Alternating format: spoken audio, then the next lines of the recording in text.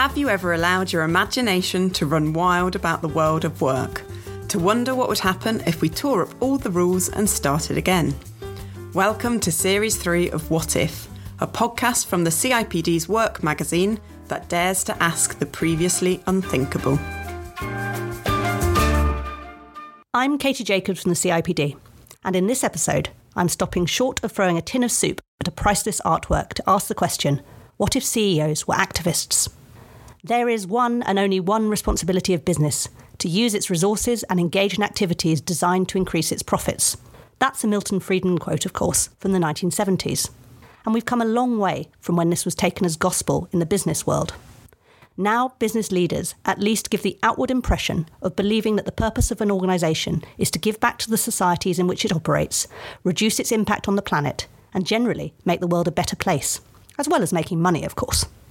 ESG, that's environmental, social and governance issues, are of increasing importance to investors, meaning CEOs in many organisations have no choice but to take them more seriously.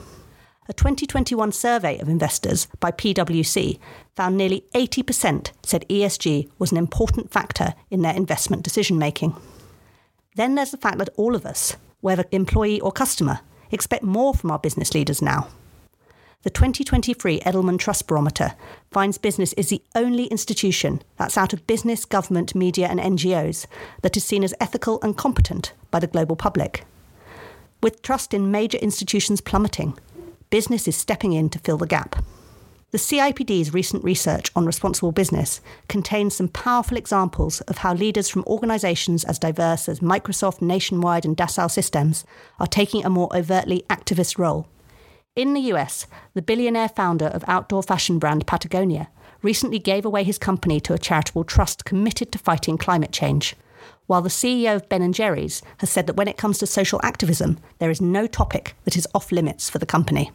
But there is also plenty of criticism. Accusations of greenwashing, pinkwashing, purpose washing and rainbow washing abound. Think of all those companies proudly sharing their International Women's Day activities, only to be exposed for astounding gender pay gaps. Or those organisations that spoke out on the importance of Black Lives Matter, but whose executive committee and board remain a sea of white faces. And on the other side of the argument, there are no shortage of angry commentators who feel the business world is becoming too woke, on the wrong side of a raging culture war. So, is CEO activism the future of leadership? Or is it inappropriate? Is all activism necessarily a good thing?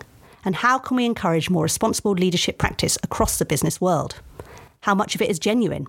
And how much is just good PR? To get under the skin of this issue, I spoke to two leadership experts. Danny Mortimer is CEO of NHS Employers and is a regular commentator on issues impacting the healthcare workforce. I also spoke to Margaret Heffernan, an entrepreneur, CEO and author who thinks, writes and speaks extensively about leadership and who isn't afraid to tell leaders where they are going wrong. I started by asking both Danny and Margaret to define what CEO activism means to them. Let's hear from Danny first, then Margaret. So in our context, but both in terms of the organisation I run, but also the people I represent across the NHS in England, in our experience, it means being prepared to speak up about those issues that impact upon our staff and on our patients and on the communities that we serve increasingly. That's the first thing. I think the second thing is that it is about recognising the impact that organisations as employers have on their local communities. And typically in England, the NHS is the largest employer in any community in the country. It's something about recognising that impact. I think the third thing is it's not necessarily or even hardly ever about party politics. It's about saying these are the things that I see that are in the best interests of our services or of our people or of the communities that we serve. And I think for some colleagues, there's a nervousness that it's too party political, and that's not what it's about at all. I think of activist CEOs as CEOs who really want to get ahead. So they're very action oriented, but in particular, they're trying to push an agenda significantly often because they're sick of being caught on the hop all the time and always having to catch up, which we've seen quite a lot of. And so I think some of the really most interesting, thoughtful, and effective leaders these days are thinking, where are we? Where is the world going? And how do we integrate that and our strategy so that we aren't constantly on the hop, catching up, trying retrospectively to sort of repackage ourselves? And I guess if I think of activist CEOs in a positive way, I think they do want to make a positive contribution to the world. I mean, let's not forget there's a negative incarnation of the activist CEO, in which category I would put somebody like Elon Musk, who's trying very hard, for example, to make Twitter a much less safe space. Now, that's definitely activism, which I think is really unfortunate. As Margaret is keen to warn, activism among our leadership population isn't always about making the world a better place, at least not as those from more progressive quarters might see it. But as eternal optimists and genuine believers in the ability and responsibility of business to act as a force for good, we are going to focus on that more positive side of activism throughout the rest of this conversation. With that in mind, what are the drivers for more leaders stepping into this space? Is it purely selfless do-gooding? Or is there a more strategic, and dare we say it, commercial angle? Margaret first. So I think of CEOs as individuals who like strategy to be coherent. And so instead of being super reactive, like, oh, yikes, Black Lives Matter just happened, I guess we better buff up our diversity strategy, which we saw a lot of, they're thinking much more deeply and broadly about the fact that strategy has to be coherent with the world if it's going to be credible. Now, many of the CEOs that I've interviewed, that I've worked with, that I know well, many of them think of strategy as just what's happening inside the company. That's not because they're mad, bad, or stupid. It's because that's what most of their attention goes to. But I think what I see quite regularly among some really outstanding leaders is they lose sight of the fact that business and society have a very dynamic and meaningful relationship with each other. However much one might call oneself a leader, strategy only really works if it fits into the society on which the business depends. It's very hard to run a business in a place where society has fallen apart. So all businesses have an intrinsic interest in a stable, flourishing, to some degree, predictable working environment. Danny agrees and sees making a positive contribution to society as a powerful intrinsic motivator for leaders. I think most of us who pursue the kind of executive career path do so because we want to make a difference to our organisations, to our communities. I think that's true in the private sector as well as the public sector. There is that sense of being able to positively impact.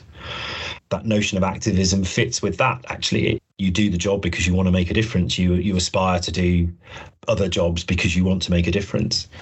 So I think that's the first thing. I think the second thing is that increasingly in this last 10 years, I think it's become clear that actually leaders of organisations do need to speak out on behalf of the people they employ, people they serve, so that there's a rounded debate about. So, for example, it's not about querying the Brexit referendum. Once that was done, it was done. But it was about being clear about the implications of the Brexit outcome on the economy, on our people, on the services that we could run. It was about being clear about the pandemic, sometimes about choices the government were making, but about being clear about the impact it was having on people and on communities and so on. And that actually is part of the job. It's in the interests of NHS leaders because health isn't just bound up in the services we provide, it's bound up in people's living conditions and in their life chances. It's in the interest of a private sector colleague because actually a healthy and wealthy economy is in the interests of individual organisations as well as society as a whole.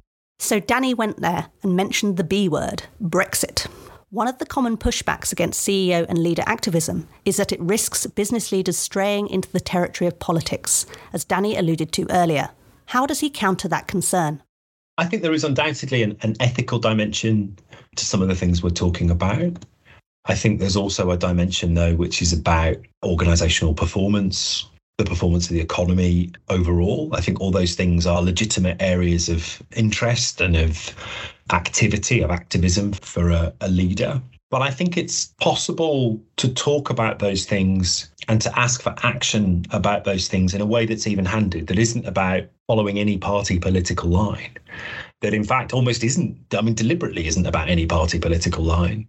The agenda now, particularly and because of the cost of living pressures that we see our employees facing, we see our customers, our patients facing, there's a much broader discussion that leaders need to have. And again, that isn't about saying we prefer political party A's view over political party B's view. It's about setting a challenge to say there are these issues and we believe there needs to be these responses.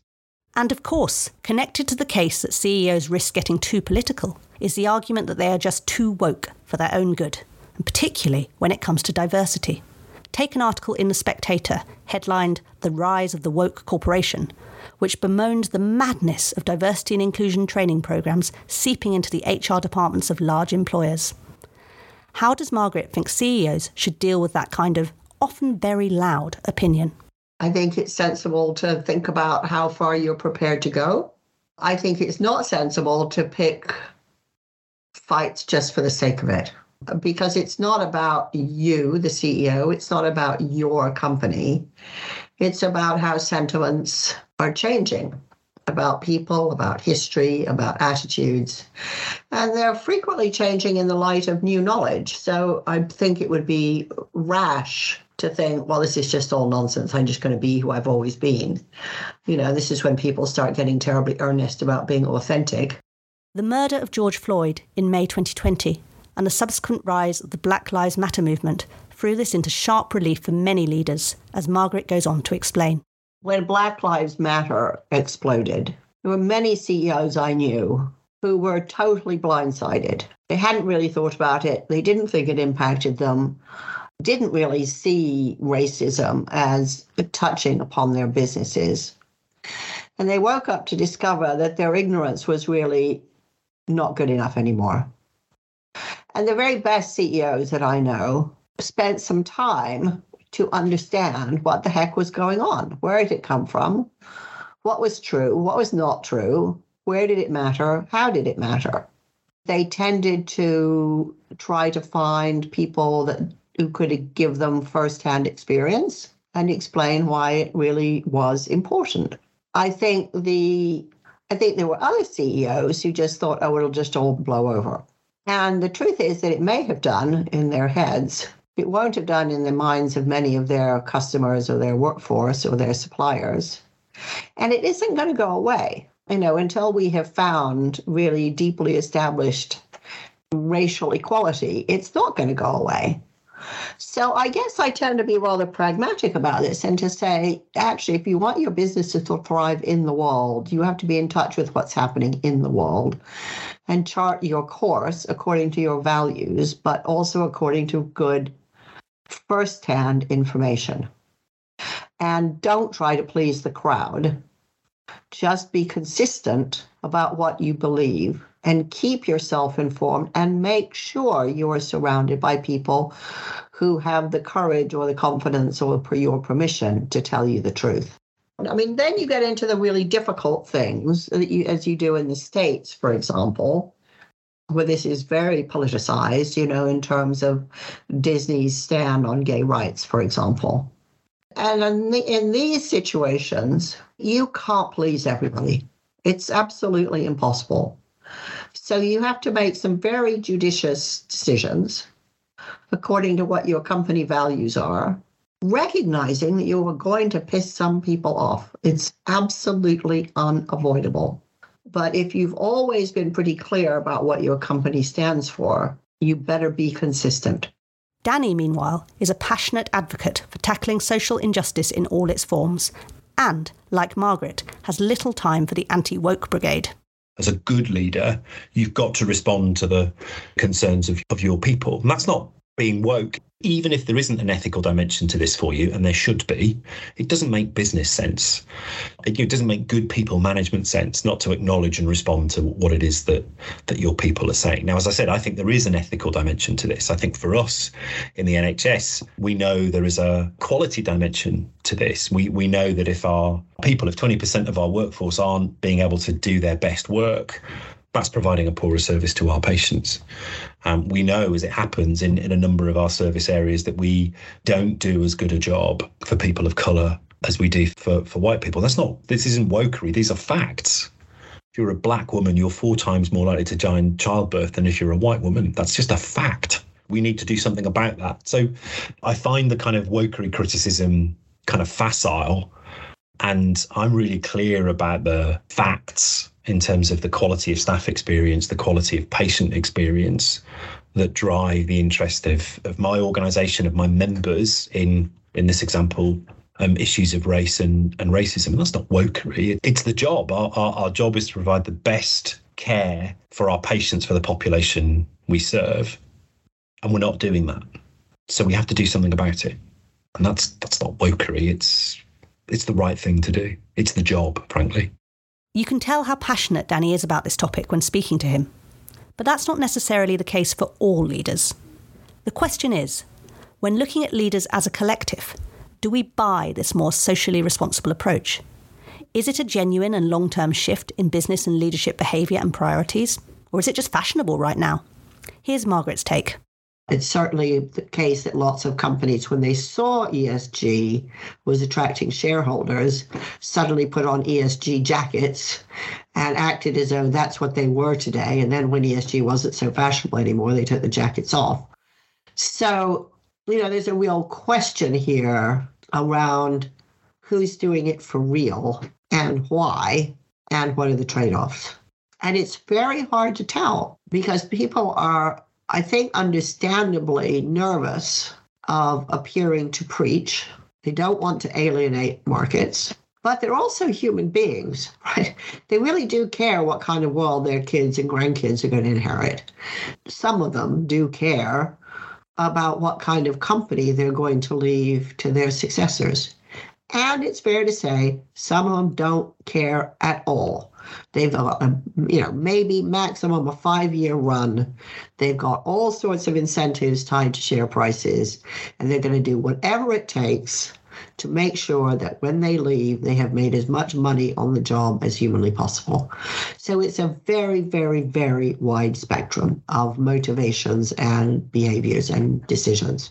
And what about the rise in grand value statements and company missions, or claims by organisations to be addressing every single one of the UN Sustainable Development Goals, for example? Does every company really need to be solving the world's problems? Here's Margaret again. Well, it's been very typical for things like value statements to be drawn up by committee by a random bunch of people, often in HR. I think if you're going to do that kind of thing, you have to do it really seriously.